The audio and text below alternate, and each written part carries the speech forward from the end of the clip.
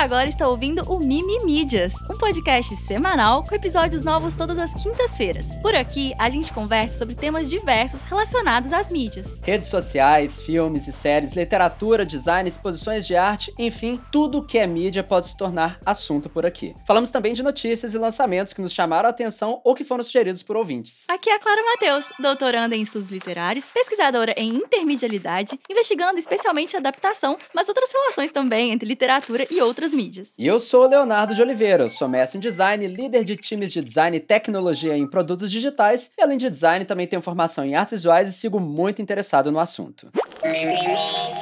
É bom ter você aqui no Mídias. E aí, Léo, tá tudo bem por aí? Tudo ótimo, tudo ótimo. Tem um assunto grandão pra hoje. Outro menorzinho, mas eu acho que vai ser gostosinho de conversar. O maior, não o menor, mas enfim. Por aqui tá tudo bem também. Esse final de semana eu tentei gastar todo o meu vício em Zelda pra ver se eu conseguia, sabe? Tipo assim, viver uma vida normal sem pensar no joguinho. Não funcionou.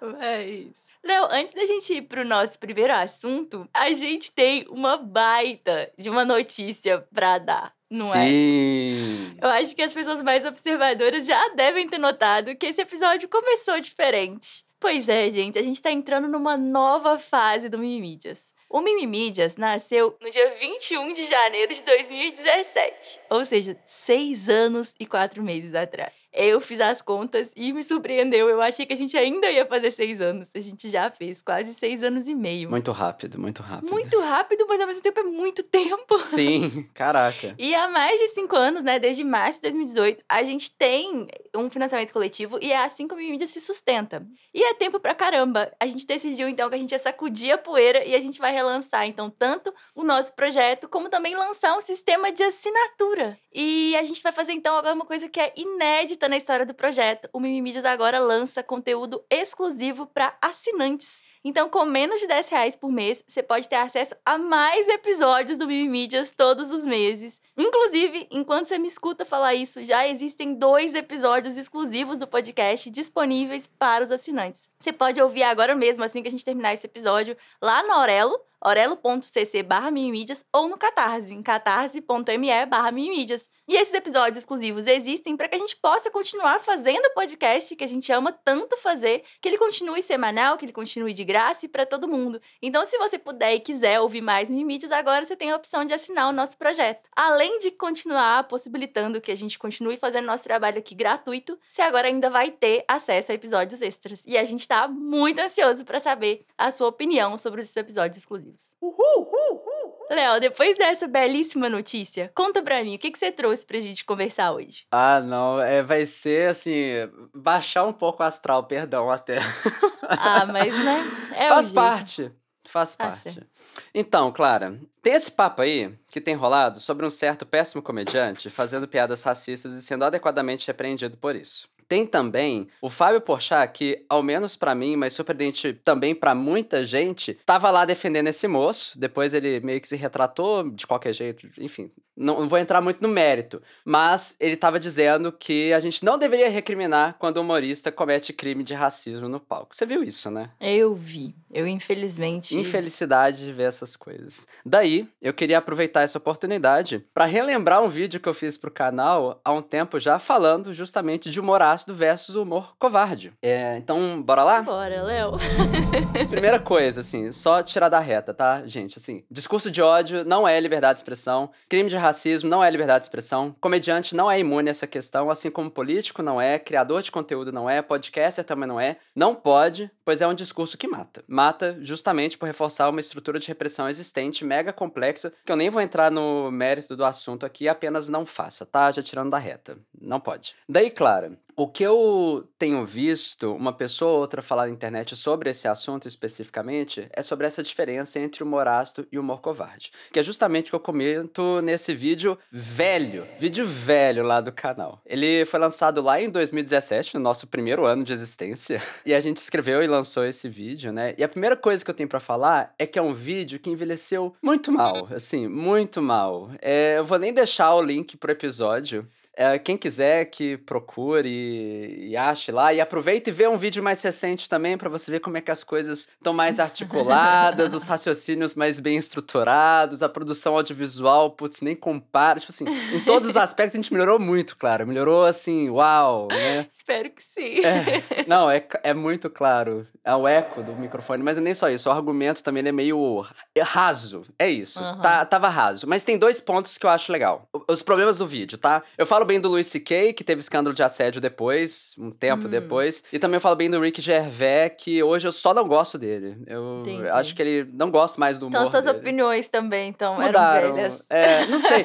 O Louis C.K., ele tem materiais que eram interessantes, assim. Só que à luz dos acontecimentos, deixa de ser interessante. Porque você fala assim, caraca, né? O que ele tá falando aqui? Será que faz sentido mesmo? Acho que não, enfim. Mas tem 2 pontos interessantes que vale lembrar. Primeiro, assim, no vídeo, eu cito uma conversa que eu tive com o Tavos sobre o humor rabelesiano pela perspectiva do Bakhtin, que basicamente a ideia é que existe uma forma de humor que é destinada sim à crítica, mas voltada às figuras de poder de uma sociedade, né? A ideia nessa perspectiva, se eu bem me lembro, e como tá colocado lá no vídeo, é levar reis, rainhas e a alta corte, a partir de uma carnavalização da realidade, levar essas pessoas ao fundo do poço em um humor escatológico. O humor aqui, ele atua como uma liberação temporária da realidade que permite a fantasiação de criticar e jogar cocô nessas figuras de poder. Aí qual é aqui? É que não pode criticar? Não é isso. Pode sim. Mas é muito mais sobre de onde vem essa crítica e para onde ela é direcionada. É muito sobre isso. Quando vem, por exemplo, de figuras de poder, no caso de uma visão estrutural branca, masculina, cis, hétero, em nossa sociedade, né, isso é só violência. Quando vem no outro sentido, de chacotar ou denunciar justamente essas pessoas que detêm o poder estrutural da sociedade, daí já é mais coerente na narrativa em questão. Assim, claro, é uma observação muito antiga lá do vídeo, mas eu acho que ainda se sustenta. Você tem algum pensamento sobre isso? Faz sentido? Eu acho que super sustenta. Tipo, eu acho que é bem isso mesmo, assim. Só não faz sentido rir, eu acho,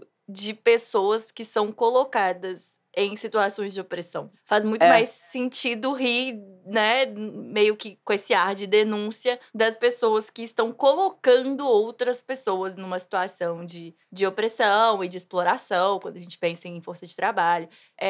Então, sim, eu acho que é isso mesmo. Eu acho que esse movimento do humor explica, né, porque que essa acidez, ela... Às vezes ela tá sendo só extremamente... Às vezes é um crime, né? Como esse cara que a gente tá falando. Às vezes é um crime. Não, é crime. porque esse especial de comédia que tá em questão, assim, eu não sei se você chegou a ver corte disso, mas eu fiquei sem acreditar. Não, péssimo. Péssimo. Não é só péssimo, absurdo. Mas é criminoso, tipo... E aí eu fiquei vendo aquele negócio e falei, gente, não é possível que é isso que vocês estão conversando, sabe? Tipo, jura que a gente tá... Que esse debate tá rolando por causa disso? Porque eu achei que ia ser com um pouco mais de nuance, não que ia ser só racismo. Tipo pronto, assim, pronto, racismo! né? Eu nem Ridículo. entendi a organização da piada enquanto piada, sabe? Tipo, Ai. coisa mais esquisita. Esquisitíssimo. Nossa, esquisitíssimo, assim, de deixar a gente mal. Então, assim, eu entendo, sabe? É um paralelo que até eu consigo ver, assim, fazer uma piada que ela seja ruim. Mas nesse caso, nem é uma questão de piada ruim, é só racismo. É só então, racismo. Eu acho até difícil de comparar, sabe? E é isso, é covarde. É covarde. É muito covarde. Né? Acho que é sobre isso. Ele não é a primeira instância que a gente vê isso. Sei lá, bater em cima e bater embaixo, né? Exatamente. Aí, sei lá, fico pensando nos exemplos do Pânico na TV, os personagens que eles tinham, péssimos exemplos, algumas coisas específicas do Zorra um tempo atrás também. Não sei como é que tá hoje, porque eu não assisto. Mas muita coisa que é isso. Bater em quem já tá muito doído, assim, muito complexo, muito complicado. Péssimo. Covarde. Beleza. Aí, um outro ponto que eu queria recuperar desse vídeo que eu comento é sobre a visão do humor enquanto ferramenta de empatia e navegação em áreas cinzentas e espinhentas da nossa sociedade. Que é uma reflexão que eu puxo lá de um outro vídeo que eu tinha assistido do canal Nerd Writer, né? Que justamente falava um pouco do assunto e abordava o Louis C.K. na época. Que assim, beleza, né? A gente colocou que não pode... É isso, não pode ser racista. Mas não pode falar de racismo? Não. Pode falar de racismo, né? Sobre homofobia, machismo. Não deve ter isso no humor? Não é isso, é justamente o contrário. A ideia é que não só pode, como esses são assuntos que devem estar na discussão. O humor, como eu coloco lá no vídeo, ele seria também uma espécie de lubrificante que permite que a gente discuta temas sensíveis que são importantes de serem avançados na nossa sociedade. A gente tem que falar do racismo e o humor pode ser um caminho para isso, né? A gente pode falar de homofobia e o humor pode ser um caminho para isso. É uma maneira da gente desarmar pessoas que normalmente são resistentes a essas ideias e dessa maneira avançar pautas importantes na nossa sociedade a partir de uma perspectiva mais empática. O lance é que são coisas muito diferentes, né? A gente comentar da experiência de racismo no meio de um esquete de humor e de praticar racismo no palco, né? Então, tem um pouco de relação sobre como é tratado o assunto e por quem esse assunto também é tratado, que muda um pouco a perspectiva. E com qual objetivo? E com qual objetivo, perfeito. A gente vai rir, né, de uma forma racista, né, ou a gente vai rir do racista? Né? É o que faz a gente rir, o racismo ou a gente tá rindo do racista? Então, eu acho que... E sobre a conversa, sobre limites do humor, né? Sempre escorrega pra isso. E uma coisa que eu fiquei pensando, assim, é que eu acho essa conversa, especialmente nesse caso, que teve um desdobramento jurídico, né? O limite do racismo costuma ser a Constituição, né? Tipo assim, Ok. é porque, assim, não tô falando que a justiça e que as leis são perfeitas, não é sobre isso. Mas é porque elas são um acordo, elas são um tipo de contrato social, elas são um combinado que a sociedade faz para que as coisas funcionem. O que pode e o que não pode. Então, a partir de processos representativos, de debates e tudo mais, a gente chegou em certos parâmetros. E aí eu entendo os humores, nossa, que chato que eu tenho que obedecer à Constituição. Poxa, pois é, mas você e todo mundo, né? É o limite do humor, é o limite do jornalismo, é o limite da crítica de cinema, é o limite sabe, é o limite, tá ali, é a Constituição, a gente trabalha, todo mundo opera dentro desse mesmo limite, sabe? Eu fiquei pensando sobre isso, assim. Por que, né, que eles têm essa... Enfim. Não, mas perfeito. É justamente sobre isso. Eu ia dar alguns exemplos aqui, mas acho que já falou bem o suficiente. Lá no Twitter, tava até rolando uma corrente de... Como é que é? Me fala uma coisa que você te fez assim por 3 dias seguidos sem ter que ofender nenhuma minoria. E, tipo, coisas maravilhosas, então... Vou falar o meu favorito. Tá, Quer falar o seu favorito? Pode falar. O meu favorito é a Nicole Balls no Power Couple, com o marido dela dando choque nele, que é um negócio de falar verdade ou mentira, e começa com ela perguntando assim, é verdade ou mentira que você já mexeu no celular do seu marido sem ele ver? E aí ela fala que é verdade, e aí ele tinha falado que era mentira, e ela, não, é verdade, eu não mexi mesmo. Sério, não, esse vídeo dela, e depois ele só vai ficando melhor, que ela tem que dar choque nele. Gente, sério, é uma das grandes pérolas da televisão brasileira, assim, esse corte desse programa é, assim, uma joia. Você tem aí um exemplo de uma coisa que te fez rir 3 dias? Eu gostei de relembrar muito vários da Hebe Camargo, especificamente. Eu não sei se você viu, assim, que é bem legal também. Enfim, mas é isso, galera. Dá pra tratar esses temas, moral da história é essa, o que não dá é pra cometer crime. Léo, vamos falar de arte? Bora! 2 das imagens mais famosas e mais reproduzidas no mundo, elas têm uma coisa curiosa em comum. Eu vou fazer uma pergunta cretina pra você, mas vamos lá. Você sabe me dizer o que A Noite Estrelada, do Van Gogh, tem em comum com a onda do Hokusai? Em termos... Bom, não, na verdade não sei. Assim, eu acho que elas têm composições muito similares e composição cromática também, mas... Isso, ó, tá aí. No susto é sacanagem, mas você se deu bem. Tem a ver com cor. Ótimo. Ambos muito azuis com tons também amarelados, pontuados, assim. Né? O foco aqui hoje vai ser o azul. Inclusive, Léo, qual que é a sua cor favorita? Você tem uma cor favorita? Olha, mudou durante os anos, você acredita? Acredito. Durante muito tempo foi um azul, que é muito específico, eu acho ótimo isso, né? As pessoas artistas, sei lá. É um azul que ele é um pouquinho desaturado, assim, um pouco mais luminoso, eu não sei descrever ele especificamente, meio celeste, talvez. Mas passou a ser muito o roxo mimimídias, adoro. Eu visto muito preto. Sim, é isso. Com assim. roupa, meu também é preto, mas de cor tem um tom de lilás específico, que a gente vê muito em spray, assim. Tem esse tom de lilás, esse roxo, um pouco rosa. Não é exatamente o que a gente usa no Mimi's, mas é quase aí. É a minha cor favorita também. Acho que consigo imaginar. Um que a gente vê, assim, um spray roxo, assim. Aquela cor ali é a minha cor favorita. Enfim, nem tinha isso na pauta, mas é porque a gente vai falar de cor. Então, a Noite Estrelada, né? A pintura do Van Gogh e a estilogravura do Hokusai usam o mesmo pigmento azul, que é o azul da Prússia. E como você sabe muito bem, Léo, nas artes visuais, o azul é um pigmento que tem uma história muito especial. Primeiro, o mais antigo é o azul egípcio, que é considerado um dos primeiros pigmentos sintéticos da história. E por mais que os egípcios tenham usado, né, literalmente por milênios, os gregos e os romanos também aprenderam a fórmula. A forma de preparo desse azul se perdeu. E o pigmento ganhou uma aura quase mitológica, né? E aí, durante o Renascimento, não era possível reproduzir, né, esse azul. O azul egípcio era quase isso, uma lenda. Era aquele azul que era, tipo, um segredo. Mas importaram, né, a Europa importou no Afeganistão uma outra forma de fazer um pigmento que tinha uma presença muito especial, né, que era o ultramarino, que era o pigmento natural feito de lápis lazuli triturado. E o lápis lazuli, uma pedra semi-preciosa, e deixava o pigmento caro demais. O uso era insustentável. E aí, um exemplo inesquecível do ultramarino é o lenço da moça com brinco de pérola do Vermeer. Aquele azul tão brilhante, tão lindo, é o ultramarino. Tem certeza, né, Léo, que você já ouviu falar demais sobre a questão do azul, do ultramarino? Sim, e tem essa coisa até de que artistas eram pagos pra usar muito azul. Pra mostrar que eu sou rico, sacou? Isso, faz com bastante azul. O azul era ostentação, né? De tão difícil que era conseguir o azul. E por isso também ele era desejado, né? Essa marca do luxo, né? Uhum. E aí, Léo, então o que aconteceu? No início do século XVIII, quando um produtor de pigmento acidentalmente descobriu uma fórmula de um azul sintético, isso foi um rebuliço no mundo da arte. Porque era isso, esse signo, né, de raridade, de luxo, de poder, e de repente ele se torna uma possibilidade. E aí, assim, não só na Europa, né, mas os pintores japoneses também começaram, que também enfrentavam essa dificuldade com o azul, importavam esse pigmento e assim, tanto Van Gogh foi usar, né, o azul da Prússia, quanto o Hokusai coloriu a onda dele de azul da Prússia. É muito interessante, né, Léo? Eu acho essa história do azul da Prússia. E eu acho que as pessoas que, como eu, não são pessoas pintoras, que não mexem com pigmento, não entendem o tanto que tinta e o tanto que pigmento é uma coisa complexa. Porque diferente de mim e de nós, meros mortais,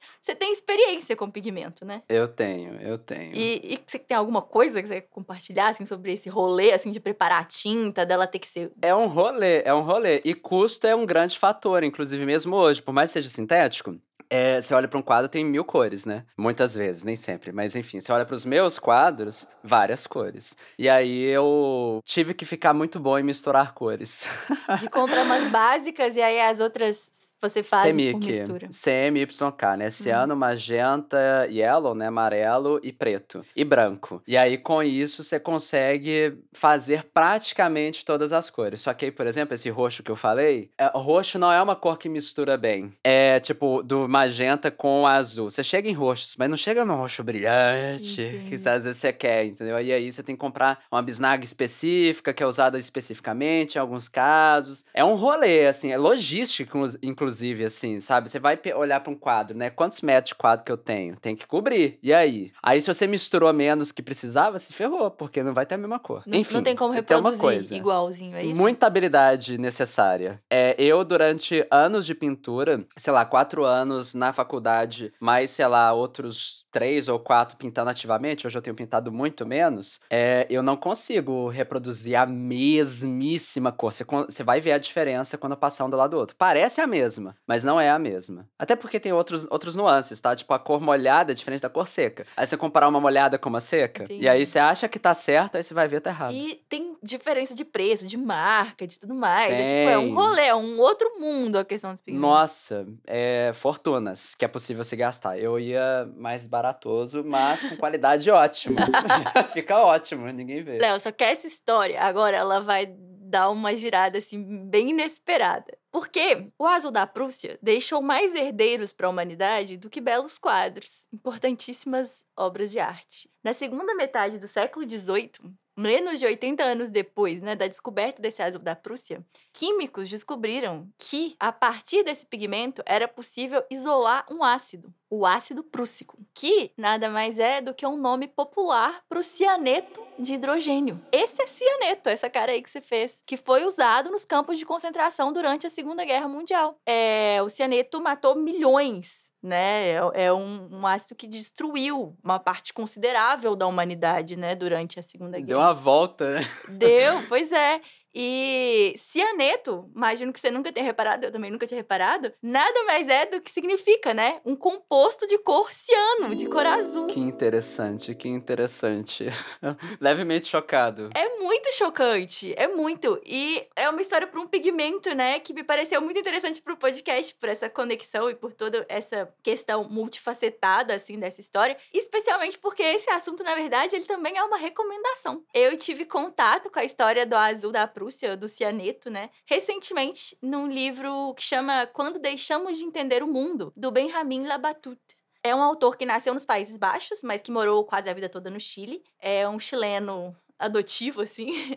E é um livro encantador, que conta a história de várias descobertas científicas. E o que existe mais de fantástico nesse livro é a forma como essas histórias são contadas. O Labatut, ele vai misturar fatos históricos com ficção, e nas palavras dele, a quantidade de ficção vai aumentando ao longo do livro. Então, na primeira história, diz ele que tem só um parágrafo ficcional, mas isso vai ficando cada vez mais relevante a cada história que ele vai contando. Só que não tem, tipo, uma fronteira ali que você sabe qual parágrafo é ficcional, que parte ali que ele tá trazendo, né, ficção, que parte ele tá fazendo uma reconstituição, assim, histórica, né? Então, assim, da forma como eu percebo esse livro, por mais que ele é baseado, né, em biografia, estudo sobre cada um dos assuntos que ele vai retratar, ele tem um compromisso que não é com o factual, é um compromisso com o literário. E é um livro delicioso que faz a gente pensar muito sobre ciência e também sobre literatura. E aí, só pra deixar claro, a história sobre o azul da Prússia é a primeira que ele vai apresentar. Então é que ele apresenta de forma mais factual. Mas mesmo assim, eu fiz questão de checar os fatos antes de trazer pro podcast, porque a gente tem um pacto, né, com você que nos ouve, sobre trazer informações, né, de veracidade comprovável.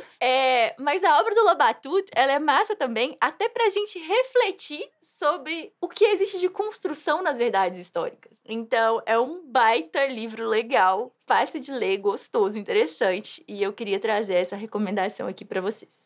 E, Léo, antes da gente ir pro próximo assunto, queria falar rapidinho também sobre um dos episódios exclusivos que a gente lançou essa semana, porque cada um dos nossos episódios exclusivos é dedicado a um único tema, e é assim que eles serão. E o primeiro tema que eu escolhi pra trazer pra um episódio exclusivo é o perfil publicado no New Yorker, sobre os relacionamentos de uma filósofa chamada Agnes Callar, uma filósofa americana.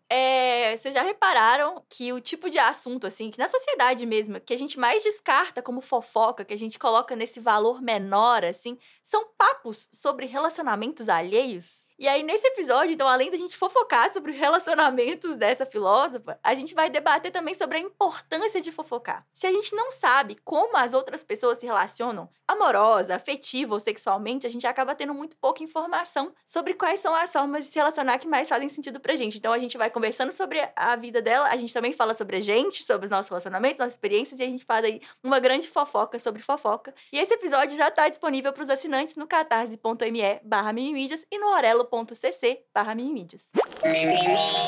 Então, Clara, você deve ter notado que a capa desse episódio tá diferente! Eu percebi. Será que os ouvintes perceberam? Não sei. Abre aí e dá uma olhada. Porque, assim, a gente ainda tá gravando, mas você viu uma possível alternativa pra arte desse episódio. Te mostrei. Sim. O que você achou? Eu acho legal, eu tô feliz, porque eu sempre quis que a gente tivesse capinhas personalizadas. A gente costumava ter no início, depois a gente largou, eu tava sentindo falta. Eu acho que é um espaço bacana, assim, de cabe expressão e que cabe sentido ali também. Sim. Então, eu queria compartilhar aqui com nossas queridas pessoas ouvintes o processo de criação das novas artes aqui do podcast, como a gente tem feito tudo isso. Primeiramente, assim, pra quem tem acompanhado a gente, não é novidade nenhuma de que temos buscado ficar por dentro do que tem rolado no mundo de inteligência artificial, né? Então, a gente tem falado muito do assunto porque, claro, é algo que impacta muito em mídia, mas também, e aí eu falo muito por mim, porque às vezes as coisas que a gente vê inteligências artificiais fazerem, às vezes, bate perto demais. Dá até um medinho, assim, antecipado sobre carreira, mudanças bruscas possíveis nas formas da gente fazer algumas coisas. E por isso, não se familiarizar com essas ferramentas passa a ser uma decisão perigosa demais, assim, para se ter. Aí eu lembro até agora, né, daquele dia que eu falei daquela animação, entre aspas, né, que o Cortel Digital fez, usando IA, né, e eu lembro como que eu fiquei meio com frio na barriga de ver. Que, assim, não adianta não falar que não tava bom, porque é um vídeo bem feito pra caramba, assim. Não é uma animação maravilhosamente limpa, mas é um vídeo que expõe o potencial que essas tecnologias vão alcançar em um período não muito longe do agora, assim. Eu até lembro que quando eu vi esse vídeo, eu não dormi muito bem, assim, sabe? Eu fiquei pensando com esse negócio, assim. E aí, não só a animação, né? Mas tem IA que trata de geração de texto, claro, né? Mas também de análise de sentimento em discurso, que tem tudo a ver com UX Research, com criação de interfaces de produtos digitais, que toca muito em UX e UI design, e por aí vai. Tudo isso áreas que tem muito a ver com o meu trabalho. Por essa familiaridade de uso, entendimento e reconhecimento dessas ferramentas, a gente achou, né, que fazia sentido abordar o assunto aqui. Como vocês podem ter adivinhado, né, essas thumbs têm uma pitada aí de uso dessas ferramentas que eu queria conversar a respeito aqui.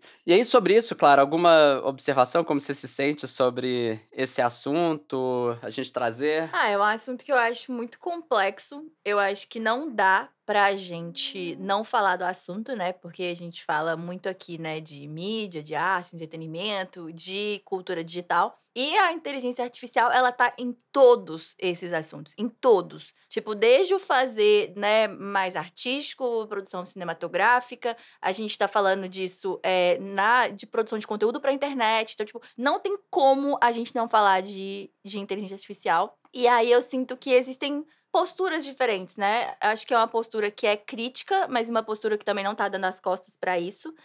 E também uma postura que não estimula um hype. Então, eu acho que o interessante da gente trazer a factibilidade, assim, tipo, mostrar como ela é de fato, sem criar mística a respeito do que tá acontecendo, sabe? Eu acho que eu acho que uma das coisas mais importantes da gente conhecer e da gente ter contato com essa tecnologia é justamente da gente saber o que ela é capaz de fazer, sabe? Não ficar inventando na nossa cabeça que ela é super cabulosa e que o ChatGPT vai revolucionar a coisa. Você entende que ela é muito mais limitada conforme você vai conhecendo, e uma forma de controlar o hype também é entendendo melhor sobre as ferramentas. Perfeito, perfeito. E, inclusive, assim, eu mergulhando nesse assunto, a minha conclusão é meio essa, sabe? Tipo assim, tá, não, de fato é fantástico, no sentido de impressionante, mas é muito menos capaz de muitas coisas do que a gente costuma dar crédito. Não, e tem toda a questão do racismo, tem toda a questão de exploração de Nossa, trabalho, tem toda a questão da propriedade intelectual, assim, o que não falta são momentos e lugares que a gente pode ser extremamente crítico a essas ferramentas e o que elas estão fazendo, sabe? Então, acho que é importante também conversar, pra não deixar só naturalizar e só se tornar uma coisa que é banal, sabe? Então, acho importante a gente ter esse bloco, sempre lembrando aí desses desenvolvimentos e os problemas. Vale lembrar que esse não é o Mimimídias mensal sobre IA. Sim. Mas eu tô trazendo aqui porque é oportuno, é oportuno. Então, Clara, eu queria falar desse meu processo. Queria falar sobre prompt engineering, mas não somente, né, engenharia de prompt, engenharia de comando para inteligência artificial, para a criação de imagens no midjourney, mas não somente sobre isso. Eu queria também falar um pouco sobre o processo amplo de design que veio no pensamento para a construção dessas artes de hoje. Então, bom, o midjourney, para quem não sabe direito ainda, é uma ferramenta de geração de imagens a partir de texto que está aberta ao público desde 2022, mas que já alcança a sua 5ª versão agora em 2023. Lá no ano passado, né, tempo longínquo, pouco tempo, né, ele ainda gerava imagens com muita abstração e comportamentos inesperados de corpos, né, mãos cheias de dedos, olhos que causam estranhamento, imagens meio de pesadelo, assim, o caramba. Mas hoje, na sua 5ª versão, ele já consegue desenhar mãos com quase perfeição e tem uma capacidade de geração de imagens coesas e esteticamente encantadoras que é surpreendente. O Midjourney, ele tem uma particularidade que é que ele não funciona como um app. Ele é operado, na verdade, a partir de um bot no Discord, né? O local em que você dá as suas instruções ali pro bot a partir de comandos no chat. Daí, para criar uma imagem com bot, basta você digitar /, imagine, né? Tipo, imagine, e aí, em seguida, você colocar o seu prompt. Para novos usuários, ele disponibiliza lá a criação de 25 imaginações, né? Então, quem quiser brincar tem essa possibilidade. E ele tem lá planos planos pagos diversos a partir de 10 doletas. Só que tem um problema, claro. Apesar dele gerar imagens que são lindas, de fato são, ele tem um defeito, que é uma pasteurização estética de tudo que é gerado, né? Tudo tem mais ou menos a mesma vibe, com harmonias cromáticas, com toques complementares, imagens com uma contraluz bonita, um leve aspecto de render 3D, dependendo do que você pede, e por aí vai. Daí eu queria compartilhar qual foi o meu processo para a criação dessas artes nossas, né? Desviando ou usando justamente dessas limitações. Lembrando que, assim, tudo que eu tô falando aqui tem por base boas práticas de prompt engineering propostas no guia do próprio midjourney, mas também em uma comunidade de engenharia de prompt que eu tenho acompanhado chamada, né, learnprompting.org. E aí os 2 links eu vou deixar na descrição desse episódio. Pode ser? Bora lá? Pode super, bora.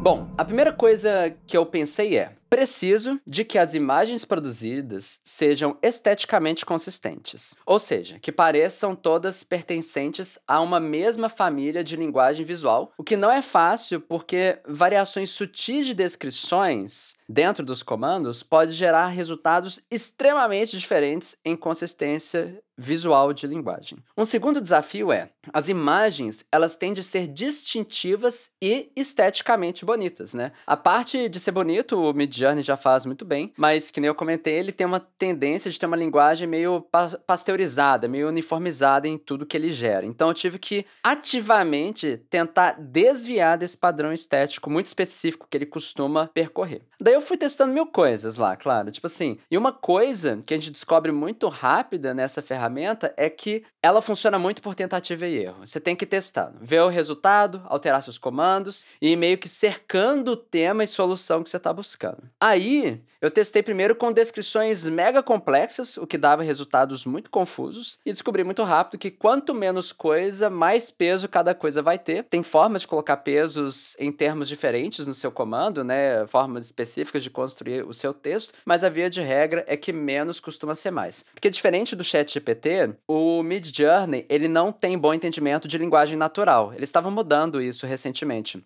buscando investigar mais sobre como que pode entender uma frase que alguém está escrevendo, né? Mas ele pega muito palavras-chave, no final das contas, para poder construir qualquer imagem. Aí, testando, eu criei imagens com referências fotográficas, com vibe neon, que tem a ver com a linguagem do canal. Foi o primeiro teste que eu fiz. Uma coisa bem na linha lá da promptography, promptografia, né? Que você comentou outro dia aqui no canal. Aí eu vou ler um comando que eu dei lá. É o seguinte, ó. /imagine, doge, meme, twins, Twitter, much wow, close up, glamour shot, f1.8, very, very beautiful, neon lights, tracinho, AR1, 2.1, V5. Aí, assim, para entender esse texto, tem que entender como que a gente compõe um prompt, né? A primeira parte, você pode colocar links de imagens nas quais você queira que a IA se inspire para gerar um resultado, o que é bem útil quando você quer colocar alguém específico na imagem ou alguma outra coisa que está com dificuldade de descrever, mas você pode trazer uma imagem que tem alguma referência sobre isso. E é um momento em que tem que tomar cuidado com questões éticas, né? É um lugar que dá para fazer um uso muito pouco ético plagiando artistas, né? Então, enfim. Perfeito. Não, inclusive, assim, os exemplos que eles dão no guia tem a ver com blend de imagens. Sim. Você pega 12 imagens e mistura e, no final das contas, é uma imitação estilística, Sim. né? Algumas vezes.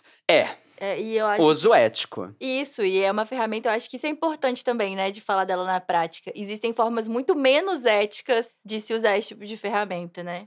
E agora, existe uma forma perfeitamente ética de usar, é uma coisa que a gente tem que ir pensando sobre isso enquanto sociedade, né? Vamos vendo conforme esses discursos e essas conversas vão encaminhando. Tem 1000 coisas, assim, éticas e legais mesmo, de legislação, que tem percorrido, né, o assunto. A gente tá ligadaço, enfim, vamos acompanhando as discussões, né? O nosso uso aqui tem sido quase como um buscador de imagens, né? Meio assim, a vibe, né?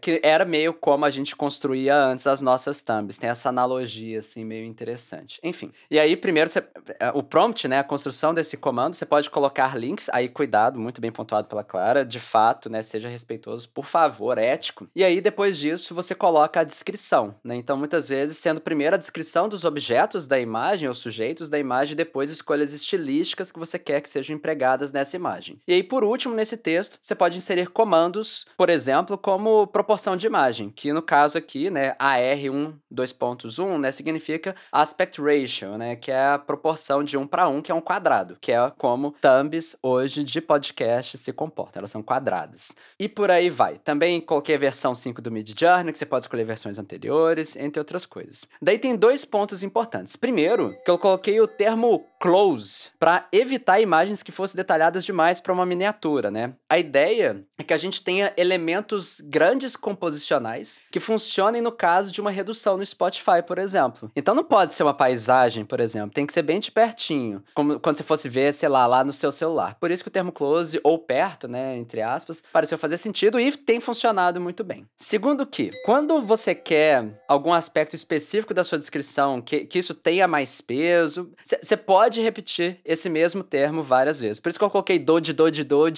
very, very beautiful, que é uma prática que a galera costuma fazer, mas também tem como você fazer isso diretamente no comando, que lá no guia vai instruir um pouco melhor lá, como que faz. O resultado, nesse caso, ficou bonito, mas ainda genérico demais. Tá dando pra acompanhar até aí, Clara?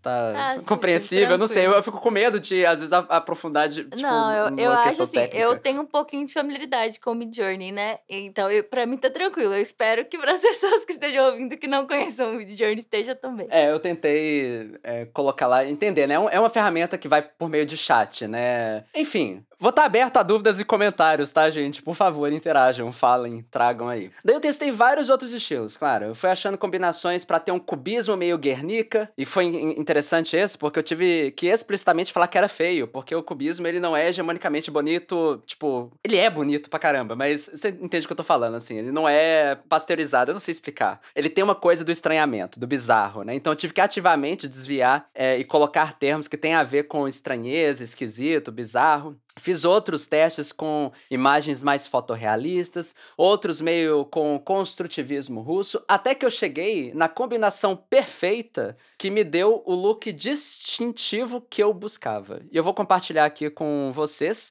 que vocês conseguem consultar, inclusive o prompt mesmo, diretamente no meu perfil lá do Midjourney, e que também que eu acho que a nossa conversa é sobre ter essa transparência de processo, né, Clara? Eu acho que é legal. Daí, eu cheguei num comando mais ou menos assim, tá? /imagine doji meme in the style of vintage communist propaganda poster. Close, magenta, radio race. Aí de novo, AR 1.2.1 e V5.1. Porque o Midjourney lançou uma nova versão recentemente e isso, inclusive, muda tudo. Ele passa a interpretar um pouco diferente as coisas. Aí você tem que testar de novo, enfim. E essa descrição traz exatamente a vibe que eu buscava de construtivismo russo, com um aspecto visual distintivo e suficientemente consistente para eu chegar em bons resultados a partir de algumas experimentações com temas de cada episódio. Comentários sobre isso, Clara? Comunista propaganda é meio too much, né? Não, sei lá. Não, mas eu gosto, porque você tá, na verdade, você tá só reforçando qual que é o padrão que você quer do construtivismo, né? Tipo, enfim, você tá só usando isso pra ele entender e funcionou muito bem. E é um movimento que não é só estético, como ele é político também. Então eu gosto que você tenha feito uma referência pra esse movimento, até por questões de copyright também, que eu acho que, enfim, já falou das questões éticas. Então é uma escolha que eu acho que ela é mais ética nesse sentido, assim, de tipo, não enfim, não tá baseando no trabalho de um artista, de um designer e tudo mais, enfim. E eu amo também que você trouxe o tipo de prompt e como tá funcionando agora, porque esse experimento que vai rolando nas próximas semanas nas thumbnails é como uma comunidade que a gente né? Vai todo mundo acompanhando o trabalho, o desenvolvimento desse prompt dessa forma. Se mudar, que você traga aqui pra gente contando como mudou, que eu acho que isso é uma das coisas importantes para que o uso dessa ferramenta seja mais ético, que seja uma completa transparência de quais ferramentas estão sendo empregadas e como, sabe? Muito legal,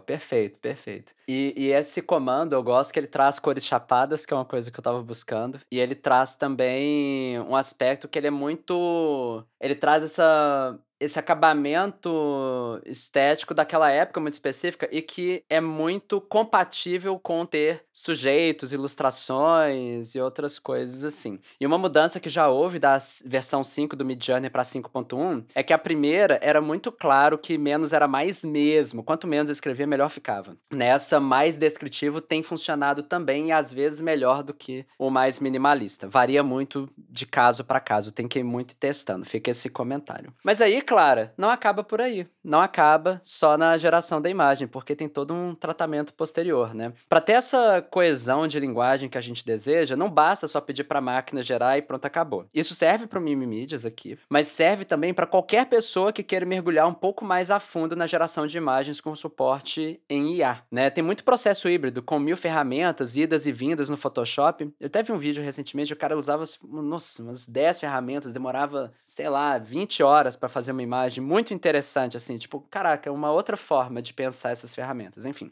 E aí, no caso aqui, eu criei uma espécie de camada de ajuste com alguns filtros e grafismos que dão uma unidade gráfica a todas as nossas artes, né? Reforçando a presença do, entre aspas, magenta mimimídias, né? Especificamente, no caso dos episódios abertos, e nos episódios exclusivos, usando do roxo mimimídias, especificamente, com filtro azul para dar aquela quebra com relação de complementaridade no círculo cromático que dá todo o destaque lindão no feed que a gente deseja entre os dois tipos de episódios especificamente. E aqui estamos. O que você achou, Clara? Tem alguma dúvida específica ou curiosidade sobre Midjourney, esse processo? Não sei se eu fui suficientemente detalhado, assim. Eu queria... Não, eu Porque dava acho pra que mergulhar foi. muito fundo.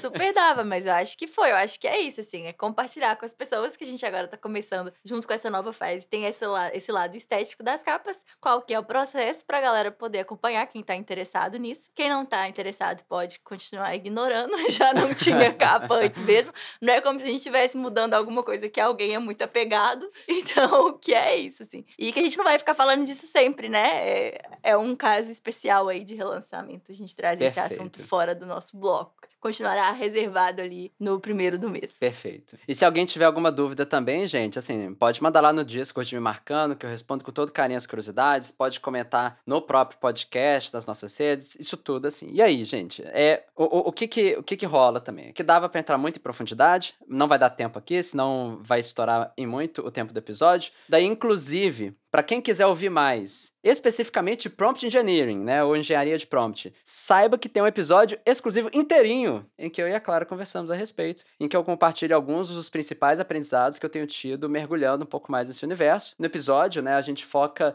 mais em IAs generativas de texto, inclusive com muita dica prática e discussão sobre essas questões éticas e legais que tem permeado o assunto. A gente aprofunda mais nesse tema lá dentro. Então, tá bem legal, tá na nossa campanha, tá disponível para todo mundo que quiser assinar e dar uma olhada por lá. Léo, antes da gente ir pro nosso e-mail, então só um último recadinho sobre a campanha, sobre os episódios exclusivos. Já que a gente nunca tinha oferecido conteúdo exclusivo antes, a gente conversou e resolveu que era justo que a gente liberasse esses episódios, nesses 2 primeiros, para todas as mais de 600 pessoas que já apoiaram o Mimimídias em qualquer momento desses mais de 5 anos de campanha, com qualquer valor que tenha sido. Então, se você é uma dessas pessoas, mesmo que você não esteja apoiando nesse momento, vai dar uma olhada no seu e-mail que você vai encontrar lá esse presentinho nosso para você, com forma de agradecimento, quando você ajudou, quando não tinha nada em troca. Então, agora que a gente tem uma coisinha para oferecer, que tenha ido para você também. Então, é isso. Muito obrigada a todo mundo que apoia a gente. E agora, vamos de meu e-mail? Bora lá! Então, o Lucas Ed mandou uma mensagem foda. A mensagem é longa, mas ela é muito boa. Então, eu vou trazer ela aqui pra gente hoje. Então, tá, uma conversa sobre essa questão da divulgação acadêmica e do academicismo. Então, vamos lá. Lucas Ed disse o seguinte: ainda tô ouvindo o episódio de hoje, mas vou comentar antes que esqueça, como tem acontecido. Essa discussão do academicismo e divulgação tem umas paradas que me incomodam. O Léo até tangenciou algumas. Eu acho pobre a concepção de que há uma linguagem que é acessível para todo mundo e que ela é necessariamente a linguagem de fora da academia. E, ao mesmo tempo, acho que isso nasce de uma dicotomia que já passou a hora de ser superada, de ambos os lados, que é mundo real versus academia. 1000 anos atrás, ainda na graduação, participei de um projeto de extensão sobre divulgação científica. E sim, a linguagem era uma questão central. Meu incômodo é que continua sendo, mesmo passado tanto tempo, mesmo o tema da divulgação sendo tão popular como nunca antes. Parece que todo mundo fala, a linguagem é um problema, viu? Mas que ninguém se debruça efetivamente sobre esse problema. O lance que o Léo tocou, e que particularmente acho que merece mais atenção, é não inferiorizar o público. Mais ainda, é entender para que se pretende fazer DC a partir do público. É para dar ao ouvinte uma sensação de estar por dentro? É para distingui-lo de quem não consome DC? Ou é para que ele se aposse do conhecimento que muitas vezes é produzido com apoio financeiro, mesmo que indireto, dele mesmo? Eu, pessoalmente, aposto na última. É como eu me pauto, principalmente por estar sediado na docência. Assim, penso, a linguagem tem um ponto ótimo, que não é a completa popularização nem o academicismo hiperrestrito. Adoro o Load, é meu amigo, temos muitos pontos em comum na nossa história de vida. Mas nem se eu me esforçasse muito, eu conseguiria me comunicar como ele. Mas eu posso e devo me aproximar sim. Mas é um movimento de mão dupla, e será mais produtivo se ele também estiver disposto a se aproximar do modelo da academia. No fim, acho que Álvaro e Ana foram muito duros com eles mesmos, porque acho que eles são os que melhores ocupam esse meio campo. Foi mal o Fábio por chatismo do tamanho do texto. E só pra fechar mesmo, acho que o Meteoro é particularmente bom porque alia uma acadêmica e um não acadêmico. Isso faz com que o discurso do canal esteja sempre meio tensionado e no final tenha mais chances de ficar naquele meio do caminho que eu falei. Maravilhoso. É maravilhoso.